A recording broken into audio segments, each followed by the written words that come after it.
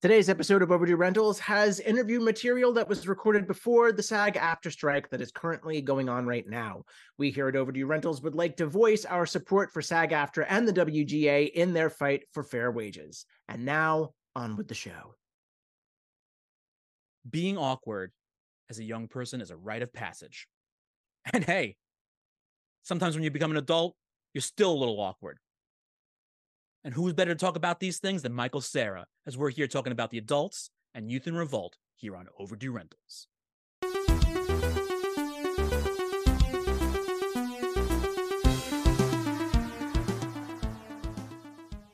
Welcome back to Overdue Rentals, everybody, the show where we talk about films that don't get talked about enough anymore. My name is Matthew Shuckman. And I'm Cinema Blend's Mike Reyes. And yes, as you heard, we're talking about awkwardness a little bit. But again, we're not saying that Michael Cera is awkward, but some of the characters he's playing in the films we're talking about have a little bit of that twinge. You know, not to belabor the point, because it was wonderful to talk to Michael about this. This was done through when the Adults Play the Tribeca Film Festival, when we spoke to him. So this is going back way before the SAG-AFTRA and WGA strikes, just as a note again. And I have to, you'll hear me say it when we talk to Michael. And you've heard me say plenty of times, I don't like to be the person just here pumping up people's egos, but goddamn, his work in the adults was fucking crazy. Yeah, and I can attest to this, even though I sadly was not present for the interview, but it's still wonderful to have Michael Cera here because he really did, like, for a period of time, trade and in awkwardness and honed it so well. But then, as we're going to talk about with the adults and youth in revolt, he does also play outside of that box very wonderfully. And yeah. I have to say, when we get to especially when we get to the youth in revolt part, I'm going to have a lot to say about that. But for now, let's get to your interview with Michael Cera, which was, again, taken from the Tribeca Film Festival, promoting the film, which is going to be out very soon. In fact, I believe Friday, August 18th. Well, it's nice to have an exact date like that, and especially with a smooth, buttery voice that you're going to hear in the following interview. So, gentlemen, get to it. I'm going to go fix a snack, and I'll be right back after. Michael, thank you so much for your time. Thank you. How you doing? I'm doing well. I'm sure you've heard this plenty of times already. I apologize if you see my eyes look down. I have my outboard camera, and I want to make sure to check everything at the same time. All right, no problem. Yeah, I kind of feel weird sometimes when I say this to people, because my job here is to ask you questions, not to praise you. But man, you killed it in this movie. Oh, thanks, man. I'm glad you got to see it. Thank you so much. Well, I want to jump straight ahead, if it's okay, to talk about the Lion King speech, because when that first comes up, I'm like, all right, I see where he's going. Haha, very funny. But as the emotions start to bubble up, and as I'm realizing how nuanced it is, depending on whether you're thinking about this is his real life feelings compared to trying to trick out other poker players, I'm like, I don't even know how I'm feeling about it at this point. Where do you kind of start off with something like that? Oh my God, I don't know.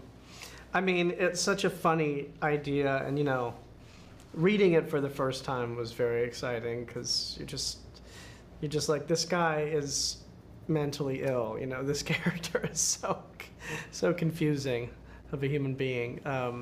So it's exciting. It was very exciting. As was the entire script. Reading it for the first time. Honestly, when I read it for the first time, I just thought, oh my God, it's going to be so much fun. Doing all these scenes. And yeah, that one obviously was kind of its own challenge because it's very specific, and but very, very fun to do. Well, not to stick too much on the whole poker part of the story, because that's kind of just a small part of it. But since we're there, again, Molly's Game, you were a player, so it's not like you're a complete novice to the whole scene. I don't know if you study up on it in the past, and again, you have a script and you're a poker player, you're trying to trick out other players, but do you actually study or know some of these players? Because the whole thing felt very Phil Hellmuth-y to me in a way. Well, I love poker. I play poker in my real life, and I love it. And the reason that the whole poker thing got into this movie and into this character was actually because Dustin, the writer and director of the movie, also kind of discovered poker himself, and his own relationship to it during the pandemic, actually. And he and I were part of a big Zoom poker tournament group that happened weekly at first, and then several times a week during the pandemic when it was like the thing that all of us were looking the most forward to. And it was a great, great group of people. A lot of like family. You know, my father even got into it at some point. There were a lot of fathers' sons, fathers' daughters, All right. mothers. So it was very friendly and cheerful, and you know, like playing for like $5, kind of very friendly. And you know, throughout that, and Dustin's like interest in that getting deeper as he kind of fell in love with poker, he pulled it into the movie. You know, the script was kind of evolving in big ways at that time. He was, you know, coming up with a lot of different elements that all made it into the movie, and that really brought the movie to life and into what it is. And that when he brought poker into it and into the character and into the story in such an integral way, everything kind of clicked in this amazing way for this character. And yeah, so that was fun, and that did come from our shared love and hate of poker. Also, there's a little like, I love it so much that I'm starting to hate it kind of thing. You hate it when you try and you play, and do you play poker? I mean, I've never actually played. I've never sat down for any serious game in my entire life ever. No, but I mean, I've played, yeah. So I do know how it goes. It can be very mean. It can be very mean to you, you know, when you do everything right, but then you know, the wrong card comes and the wrong person wins. The person who played wrong and did everything badly and was supposed to lose takes all your money, and it's just such a bad, you know, taste. And like it's this thing in poker where losing, you know, winning does not feel as good as losing feels bad. Yeah. So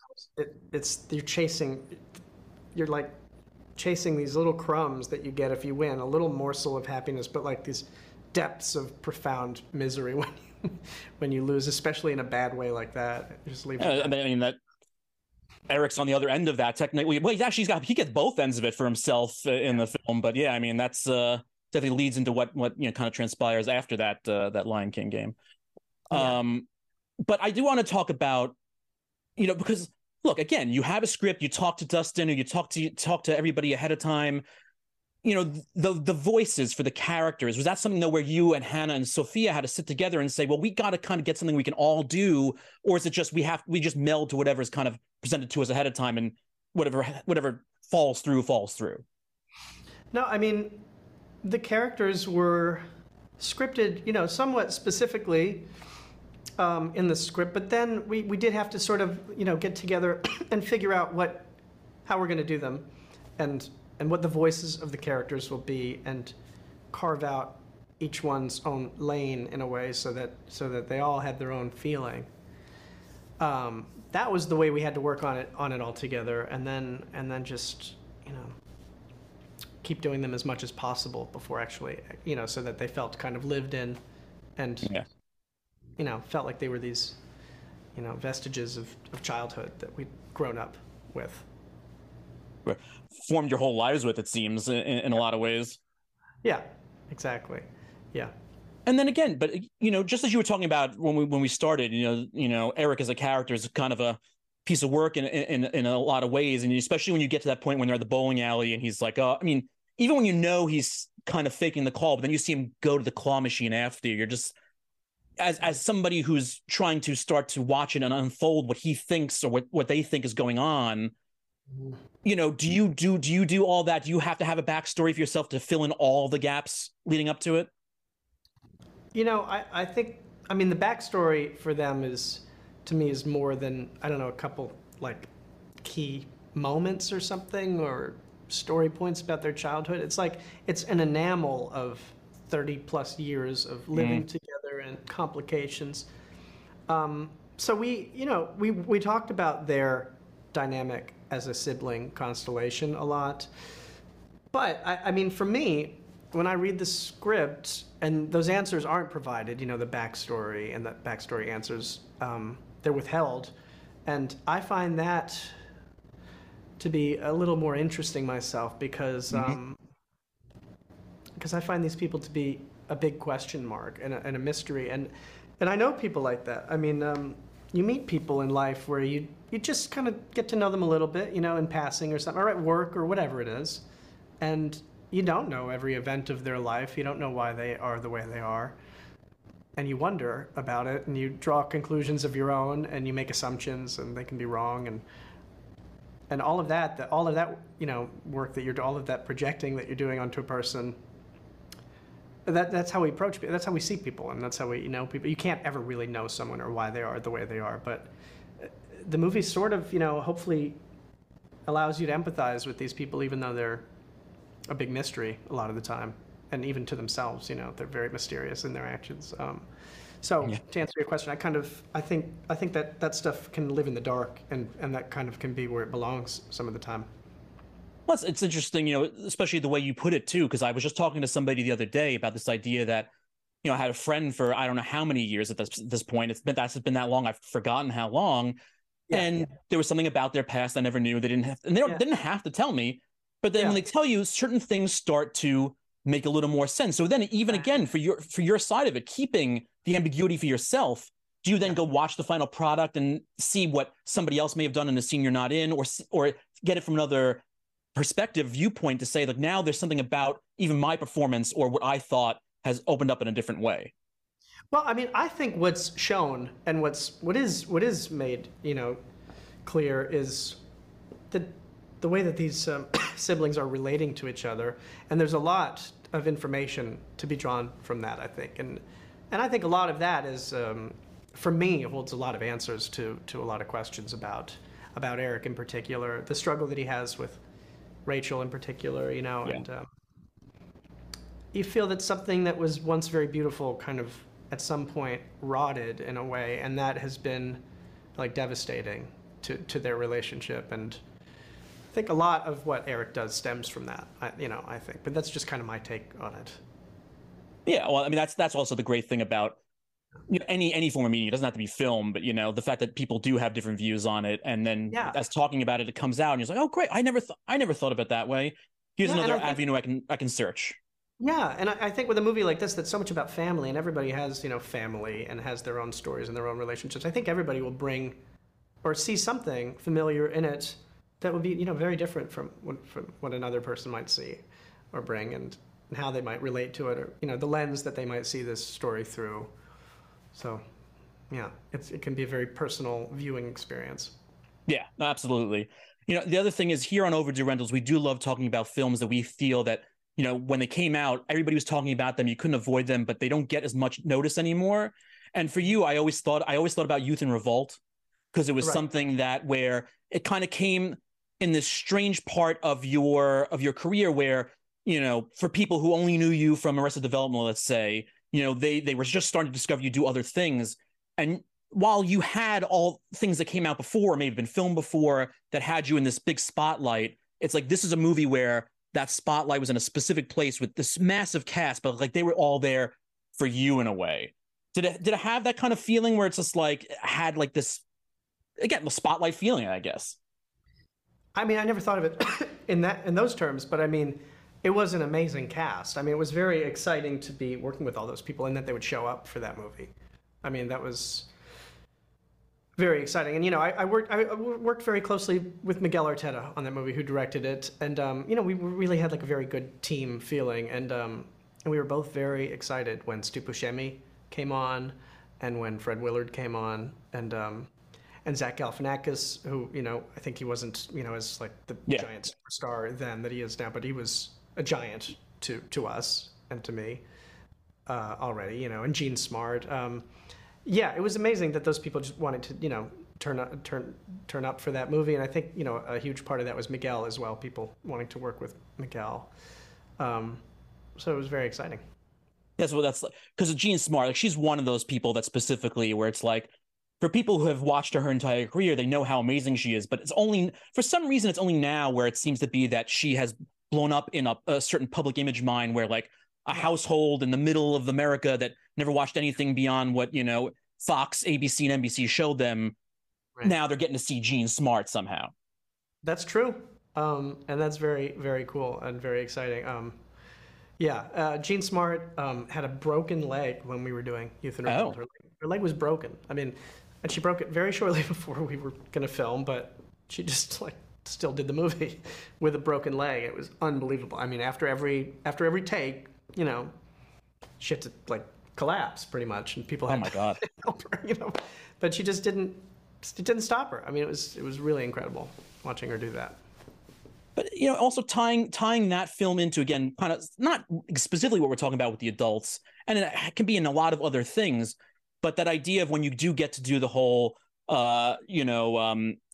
Nick Francois kind of like dynamic back and forth, you know, you're getting to witness a character in your own mind from like two different sides of how they're feeling. Is it something, again, it's just like, what's performance? It's written, I know what I got to do, or it does feel satisfying to be able to do two different things with one character almost? It's so satisfying, and it's really fun. It's really technically fun. It's fun to play that character who is so strange, and fun to do all the stuff that involves acting opposite yourself, just because it's fascinating to see how they do it.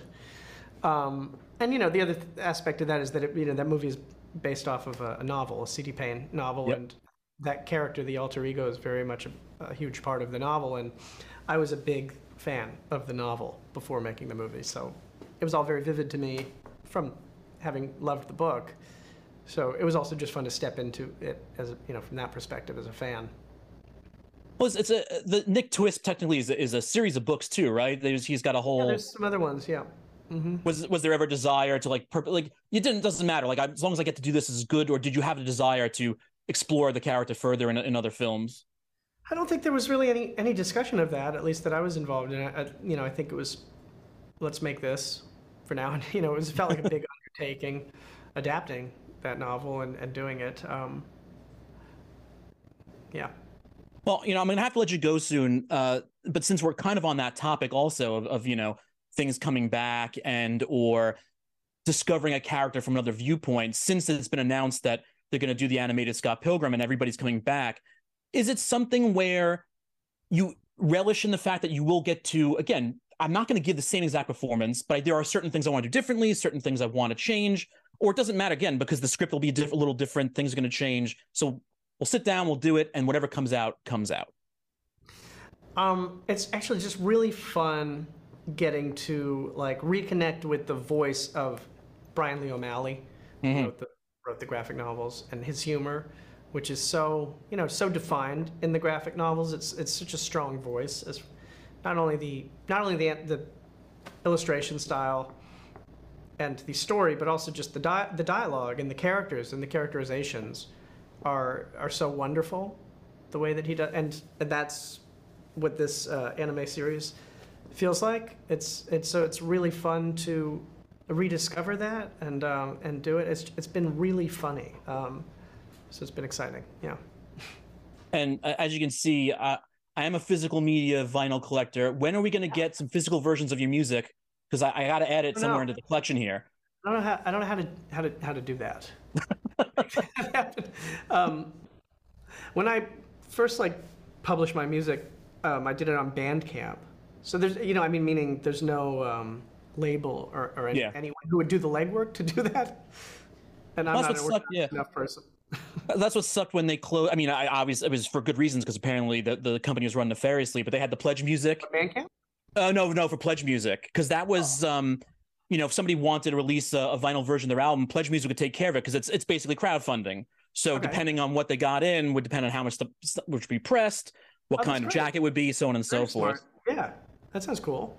Yeah, well, nefariously. Somebody screwed it up. I don't remember the whole story. Yeah. Because I have a copy of Matthew Sweet's Altered Beast somewhere in here, which was that's how they repressed it through that, and it was like they shut down before they got to release it. But luckily, he had the copies through his own store to sell or something. I can't remember what happened, but it all failed. Well, I'm a vinyl collector myself. It's just really heavy when you have to move house. Yep. Terrible. Well, I was talking to somebody about this the other day. It's like I've used so many different moving companies now, and again, I'm in a studio apartment in New York. It doesn't take a lot to move me, but I'll get my own boxes and box up the stuff that this is anybody can't even put my house and touch this. I'll put this in a car myself, but everything else, they've moved it for me, and they've done good jobs. Yeah, that's good. They know what they're doing. Exactly, because I'm sure they had a collector at some point just freak out. Every company's had a collector at some point freak out at them for something they've done by handling their records, and then they know what to do after that. Yeah. Well, it's terrifying when you ask people to handle stuff you care about. Yeah, Every time you fly, right? You get to the airport, and you're like, look how they threw this bag around. It's all broken. But that's everything. That's again, that's like you getting a script. Somebody wants you for the role, and they know you can take care of it. Whether they know you, they've spoken to you, or they just know your work. But then again, it's like, who knows? We get the set, and like we have different ideas, and it doesn't come out the way they want. So it's not just physical stuff. No. Yeah. We have to trust each other as human beings, as awful as it is. But doesn't it make you really happy when someone just really comes through and does a good job? The other day, this is the saddest thing, and this is going to be weird to be the last thing I tell you before we go, because I was in the office building for my day job, and the Cintas guy who comes to refill the emergency kit with the Band-Aids and medicine, he's the only person that in the whole thing, like, I know that you're going to take care of this. I don't have to think about it. I don't have to go to check to see if we're low on Band-Aids or low on antacids. I know you're going to be here. And we had this whole discussion about it. Hire him into the company then if he's so reliable. Give him a better job. Well, apparently with his company, he's comfortable, so he doesn't have to worry about it. Yeah. I feel Michael, thank you so much for your time. I have a great exterminator. He's really very reliable. I mean, he's pulled me out of the depths of despair before. I had mice coming into my house. Oh. He was like, I'm going to take care of it. And then he got it under control. Is he private, or is it like one of these mass companies? He's got his own company. He's a good man. That's the thing. Everybody's out there. It's, again, weird things. I don't know how they're coming to my mind. But did you listen to the Smile album when it came out? The Brian Wilson? No. Oh, sorry. The Tom York, Johnny Greenwood band. No, I haven't heard that. No. The opening track is called The Same, and I like. It's weird because it's not supposed to be an emotional song, but I find myself crying listening to it because it's about feeling you're in these times where everybody's kind of at each other's throats in a lot of ways, and it's just somebody on the street going like, "Please, we are all the same." Just like, can you just not see it? That we're all just trying to get by. Let's all be nice to each other, and that's it. And so when you find these people who get it, it's a wonderful feeling. Yeah, that's great. Well, I live in New York, and I appreciate that about New York, actually. It always reminds me why I love living here. Is like, you have a lot of nice moments with strangers on the street. Yeah. You walk down the street and like, I don't know, like two people will laugh at the same thing. I was in the pharmacy the other day and like everybody laughed at the same time because the pharmacist was on the phone and he's yelling at the person on the phone. He goes, "Turn your TV down. Turn the volume of your TV down." I can't. And it just made everybody laugh. And you just like laughing with strangers is a very bonding thing. It's a good, like, okay, I'm part of a human cloth and we're all the same. It's nice. Agreed. Michael, thank you so much for your time. All right, man. Nice talking. Have a great day. See you later. Ladies and gentlemen, Michael Cera. That was fun. And like, I mean, we did get off onto some random topics near the end of it, which is also nice and fun. But it's great to talk about because The Adult is a movie that, there are a lot of films out there, that can be similar. It's like you're not in there for a specific, this is not Aesop's Fables. It's not all gearing up toward, a thematic theme, a moral that you're supposed to take away and go like, oh, and now I'm going to change my life because of it. But it's a character study and story of three siblings, and the three of them are insane in what they do in this movie. And it can be confusing at first until you know what's going on. But it's fantastic. Well, what's really interesting about the pairing of The Adults and also Youth and Revolt is the fact that your description right there kind of cuts to the quick of the sort of indie filmmaking you would expect from a movie like this, where it's just very much, again, not a clear-cut A to B moral story. It's just something that really does revel in characters and goes wherever it wants to with the theme. Just like Youth and Revolt, where it's not, even though it's based off of a book, it's not... Book series, we should say. Book series. It's not an A to B sort of thing. It is very much endemic of the indie culture at that time. Well, it's this funny is very much a film of its time, I will say. I'm not saying it in a bad way, but I'm saying, this movie came out in 2010. It was 2009. Well, 2009, it's another one of those things where it's like 2009 at a film festival. Oh, got it. Okay. And general release. Yep. It's just kind of interesting considering two of the film stars and what they would go on to do later that year. Oh, what are you referring to? Just so because I know, of course. Michael Cera's best friend Eric Knudsen, best friend Lefty, played by Eric Knudsen. Both of those actors would go on to make a little film called Scott Pilgrim versus the World. I didn't realize you were talking about. Okay, that's why I got a little confused because yes, Yeah. even though Scott Eric Knudsen's clearly gets crashed out of there pretty quickly. I thought you were trying to refer to some other things. Like right. what? Well, no, I mean, because again, it's funny because this is the movie we chose to talk about. Because granted, Superbad's not an overdue rental, but you know, it came out before. It came out before this, but to me, in a lot of ways, this was kind of like a weird, different type of breakout for Michael Cera because it did some stuff character-wise that a lot of people hadn't seen him do in a lot of senses, and then that's where it led into things like Scott Pilgrim later on, and purchased out. But it's also like the first time people saw Portia Doubleday. And a lot of the, you know, and you know, for a good fact of the matter is that, you know, Rooney Mara as well. It's like, this is like the first time a lot of people got to see these people. So I didn't know if you were going on with stuff where they did, is what my point was. And at the same time, going into this movie, forgetting, I knew Zach Galifianakis was in this because I vaguely remember the trailers. So seeing him in there wasn't a surprise, but not knowing Gene Smart's in here. Gene Smart. Steve Buscemi. So many people in there. Steve Ari Buscemi, Grainer, Fred Willard, Justin Long, Ray Liotta. It's like Emmett Walsh. I saw Emmett Walsh appear at that door, and just again, if you want to make a list of people that would show up for 5 minutes and kill, Emmett Walsh is on that list. He's still doing it. He did it in Knives Out. I know. I'm just saying, you want to make a list of people that can do that. He's on there. The late Ray Liotta, the late Fred Willard, like. This is an amazing cast where everybody does get their moments.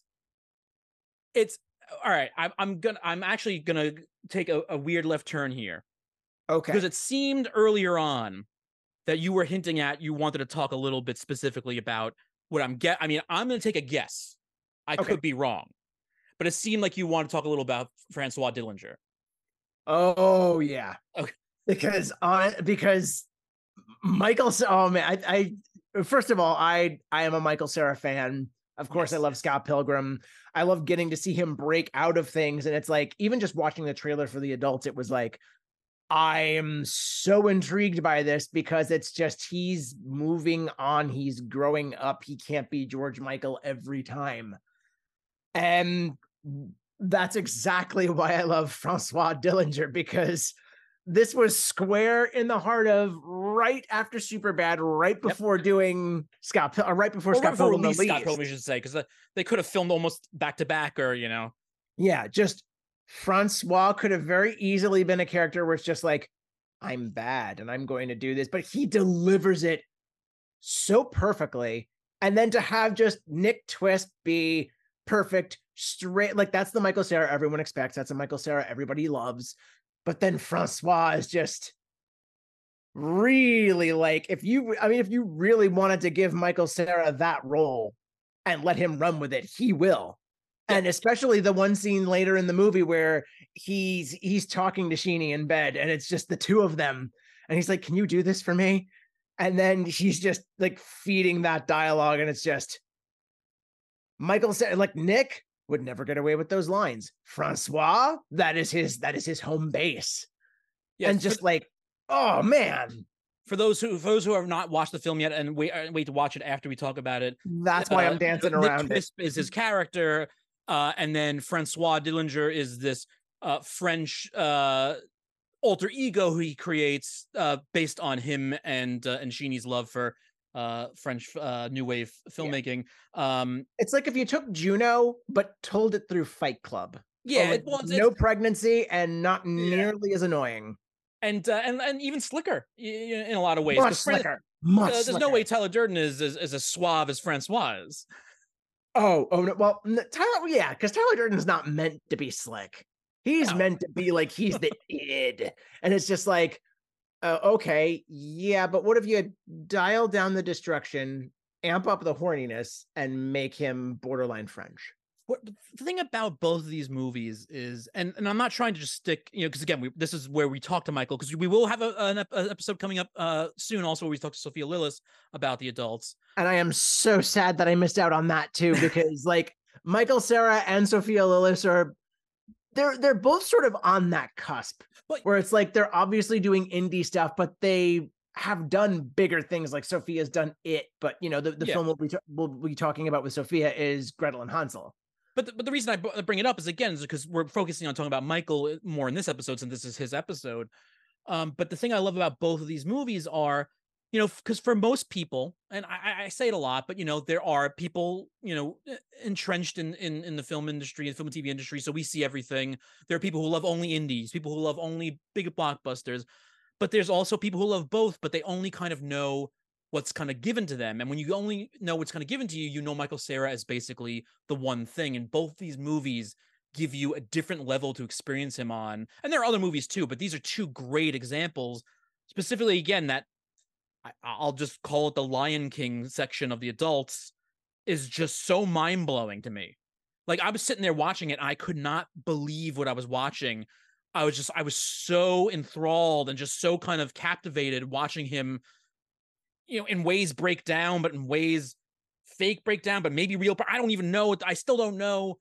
And then watching Youth and Revolt, and not only getting the Francois Dillinger side of it, but getting the ultimate maybe combination at one point or another of the two of them, where they're inhabiting the same body finally, and being able to see him kind of do these different things. I think it's a great thing for people to witness if they haven't witnessed it.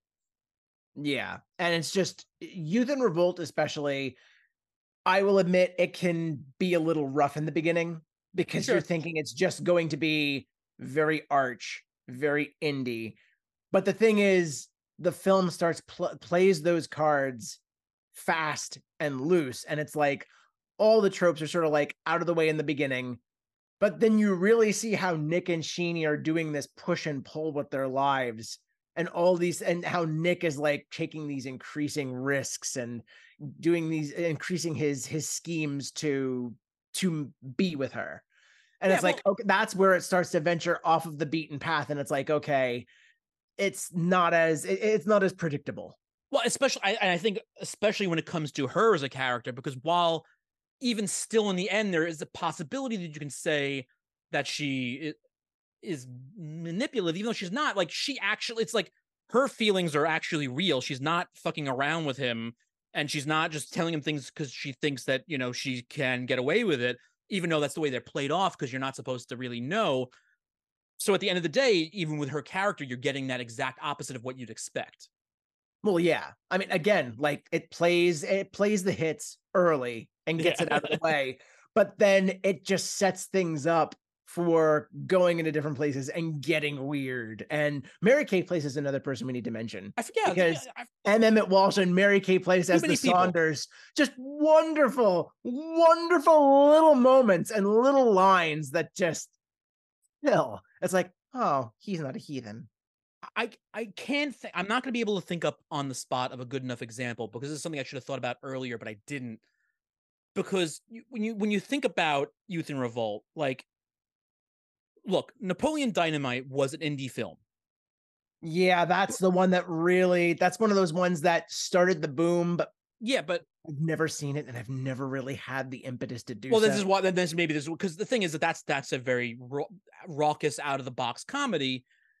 Where Youth and Revolt is something, again, even though Napoleon Dynamite's an independent film, Youth and Revolt feels like the true independent film version. Not, they're totally different stories, but it seems like it's the totally independent film version, or like I'm not trying to make it sound snooty or upper class, but like the more lo-fi version of what a Napoleon Dynamite would be, where Napoleon Dynamite is like The Far Side, Youth and Revolt's Calvin and Hobbes or something like that.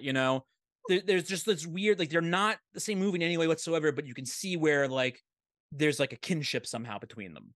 Yeah, like it's sort of, it's like there's overlapping and it's swimming in some of the similar circles, but there's different moves to Napoleon Dynamite, which becomes more memeable and more popular. And then you've got Youth and Revolt, which takes more chances and wasn't as fully remembered, but clearly on Overdue Rentals, we have a soft spot for this film. And I will admit, this was my first time seeing it, and I enjoyed it. I just enjoyed it a lot. It's like seeing all of these actors and then seeing all of these parts come together.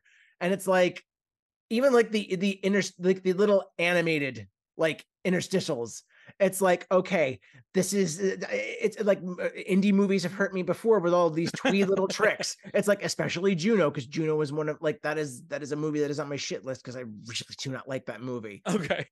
And like I'm indifferent about it. This is hopefully that makes something it that okay with you. That's okay with you. uses that's okay with me. Okay. But I'm not indifferent about you. Good. But the thing is, it's like it uses some of the tricks, but it's like in such a different way, and just it's not a twee indie movie like I was so afraid that it was going to be. And then it's like, no, it understands that it's going to be compared to that. So it's gotta get those things out of the way really quickly, because even if you've got fans of that, you got to sort of play to them a little bit. But then everybody gets something unique and fresh where there's antics, but they're antics with a purpose. It's not just we're being cute and we're throwing in like that scene where he tries to wreck the car in order to fake his death. Like that. I thought you were talking about when technically Francois set the car going, but I got you. The other car wreck. It's like, well, with either of those car wrecks, it's like, well, first of all, especially with that one, the explosive one, it's like, that's more effects and more panache than most indies would have probably attempted. But that's also where the film takes its final, like, okay, I'm telling you, we're going places you didn't think we were going. That's like the final, like, midway point where it's like, all right, you thought we were doing something, here we go. Yeah, because there's another version of this movie where it's like he continues to lie and, oh gosh, he won't actually do these things in the name of love. He's just gonna keep fibbing because they're only on the phone. And then it's like, no, things are happening. A scheme is put into effect, and Ray Liotta will not tolerate it. I will say also, and I didn't even think about this till just now. Ooh. And while it's not trying to be, and in no way the same movie, I do now also feel that Youth in Revolt is a little bit of and again, I know it's based on a book, but I'm just talking about it as a film, what I see in front of me. It's like it wants to be Rushmore.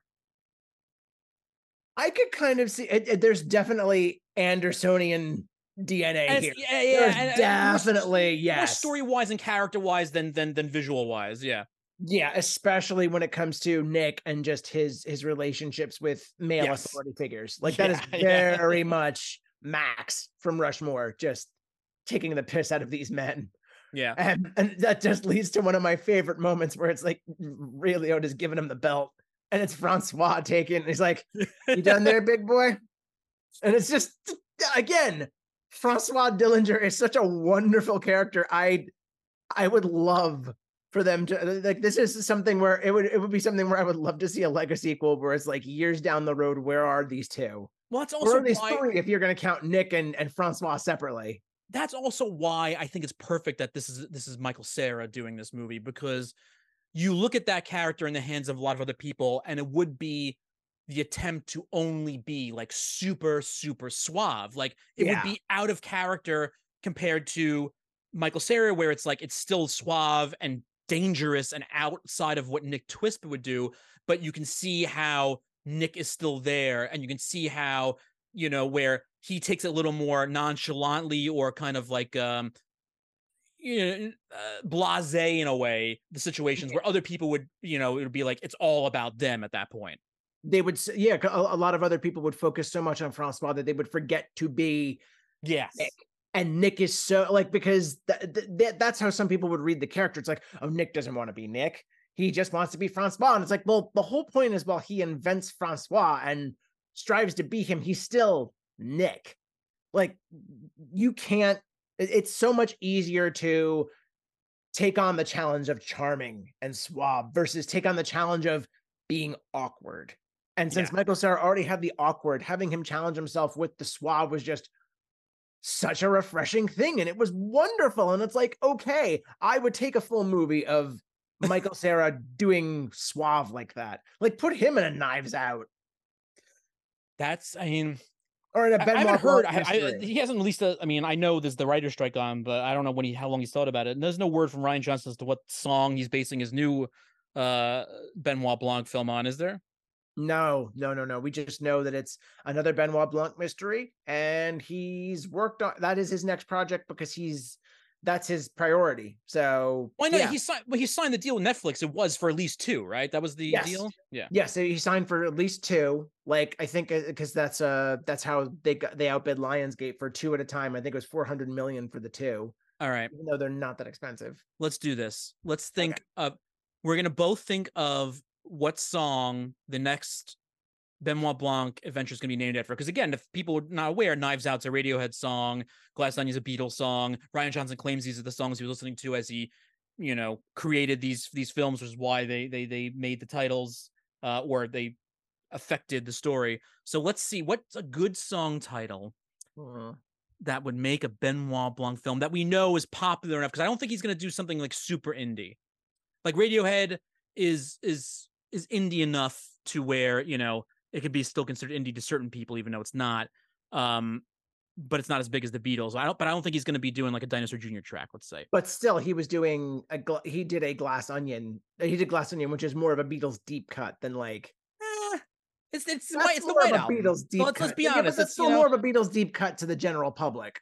The general public who's just going because it's a Benoit Blanc, it's a Knives Out mystery. Okay. Which I agree with him. It's like that's not what you should be marketing this as. It's Glass Onion, a Benoit Blanc. Yeah. Shut the fuck up. All right. It's a Benoit Blanc mystery. So what's the song gonna be? Although you mentioned Dinosaur Jr., it would have been really fun to call it Was Not Was, and then just totally fuck around with Timeline, even though that's an album name, I think. Oh, fuck. Was not Walk the Dinosaur. Walk the Dinosaur. Dinosaur Jr. I confused it with Dinosaur Jr. I'm so sorry, Dinosaur Jr. and Was Not Was. Okay. I think I have mine. I think I have my song, and I just forgot it. Shit. I can't think. Shit. I'm like, it was perfect, and I had it, and man, I had Ryan Johnson's iPod. No, like I literally just had the song in my head. Oh, I have it. I have it again. Okay. What is it? Do you have yours? No, but I want to hear yours. Wicked Game. Oh. And then maybe Wicked game to play. Ever be the same, no. I would love for them to cast Chris Isaac in that while they're at it, because Chris Isaac is really good at, from what I remember, he's really good at sort of like comedy. Like I remember the only performance I could think of at this moment is like the small role he had in That Thing You Do, but I loved him in there. He was also in Fire Walk with Me, right? He might have been, which we'll find out, which we'll talk about soon coming up, but that's another discussion. All right. Yes. What's your song choice? I think I won. I'm almost tempted to like dig into like the Bowie oeuvre. That's a possibility, man. Because Bowie, you figure Beatles, Radiohead, like Bowie's in that circle somewhere, and it could be anything from like Modern Love to Let's Dance. Yeah, but I don't know if those make. If I'm gonna go Bowie, and because again, so if we're thinking about that now, when we think maybe not super deep cut, maybe we'll think about a little deep cut. Rock and Roll Suicide doesn't make a good sense for a title. Bad man. What would it be? He could go more modern. He could do his Black Star. Yeah, but that's too sad. It's also I also guess it fits into the whole play that he did. So I want to do that. I don't know. Ashes to Ashes. It's not a deep cut, but. And there's already a BBC show of that name, so I doubt he's gonna want to like. That's why. That's also there won't be a Life on Mars. Yeah. Or definitely. Yeah, that's probably won't be Queen Bitch. Maybe I personally. Well, that they might balk at that because it's like Diamond Dogs. Maybe. Ooh, but there's good options here, Mr. Johnson. If you want to talk to us, you want a conference with us, we'll be glad to. Now we're gonna go. It's gonna be Wild Horses. We're gonna go. It's going Rolling Stones now. Ooh, yes. Beggar's Banquet. Well, Sympathy for the Devil. I mean, I can take any of them. That's not gonna be simple. Yeah, Ruby Tuesday. Miss You. I like Beggar's Banquet. Anyway, we've flown far off the track, everybody. So now that is your cue to go check out Youth in Revolt. And as of August 18th, check out The Adults. Come back, let us know what you thought. Of course, to come back and let us know what you thought, you have to find us, right? Maybe you don't know how to find us. You know where we are, but maybe you don't know how to find us certain avenues. So, Michael, how can they find us on all those avenues? Look, just as sure as you would be able to find Youth in Revolt at the time of this recording for free with ads on YouTube, you'll be able to find us on the internet through various sources, including TikTok and Instagram, where we reside at Overdue Rentals Show, on Twitter at Rentals Overdue, on Facebook at Overdue Rentals. And if you want to email us love letters, fake birth certificates that we're just going to set ablaze in a car that we're going to comically try to wreck to fake our deaths, or just another recommendation for a movie we should cover, you can email us at overduerentals@gmail.com. And while you're at it, since we want to keep the Overdue Rentals rental counter open for the likes of Francois Dillinger to come in and sort of knock over all the red vines and pick at the M&Ms that he likes. He only likes the green ones, apparently. You can find us wherever you ethically source your podcasts: Apple Podcasts, Spotify, Audible, any place that you basically anywhere that you cram quality podcasts into your ears, we're there. And while you're there, you can rate, review, and subscribe, because we want to know. We want to know what pleases you as a listener. We also want to know. You know what they want to know, Mike? We want to know why Needy Ryan Johnson's listening to Jimi Hendrix and what they think about the new Benoit Blanc film being Crosstown Traffic. That could work. Look, he made Glass Onion work. He can make anything work. He could literally have a movie called 1812 Overture, a Benoit Blanc mystery, and it would that should be it. That should be it. Look, this is the craziness that you'll hear on Overdue Rentals, and you should be checking out our back catalog. And again, rate, review, and subscribe. We want to know what we want you to wear our show on your ears like the crown you deserve. And with that wonderful sentiment, we're going to send you off with a loving and smooth Au revoir. Au revoir, les bleus. I was going Francois with that, you know. Au revoir, les bleus américains. Bye bye. Bye bye. Bye bye.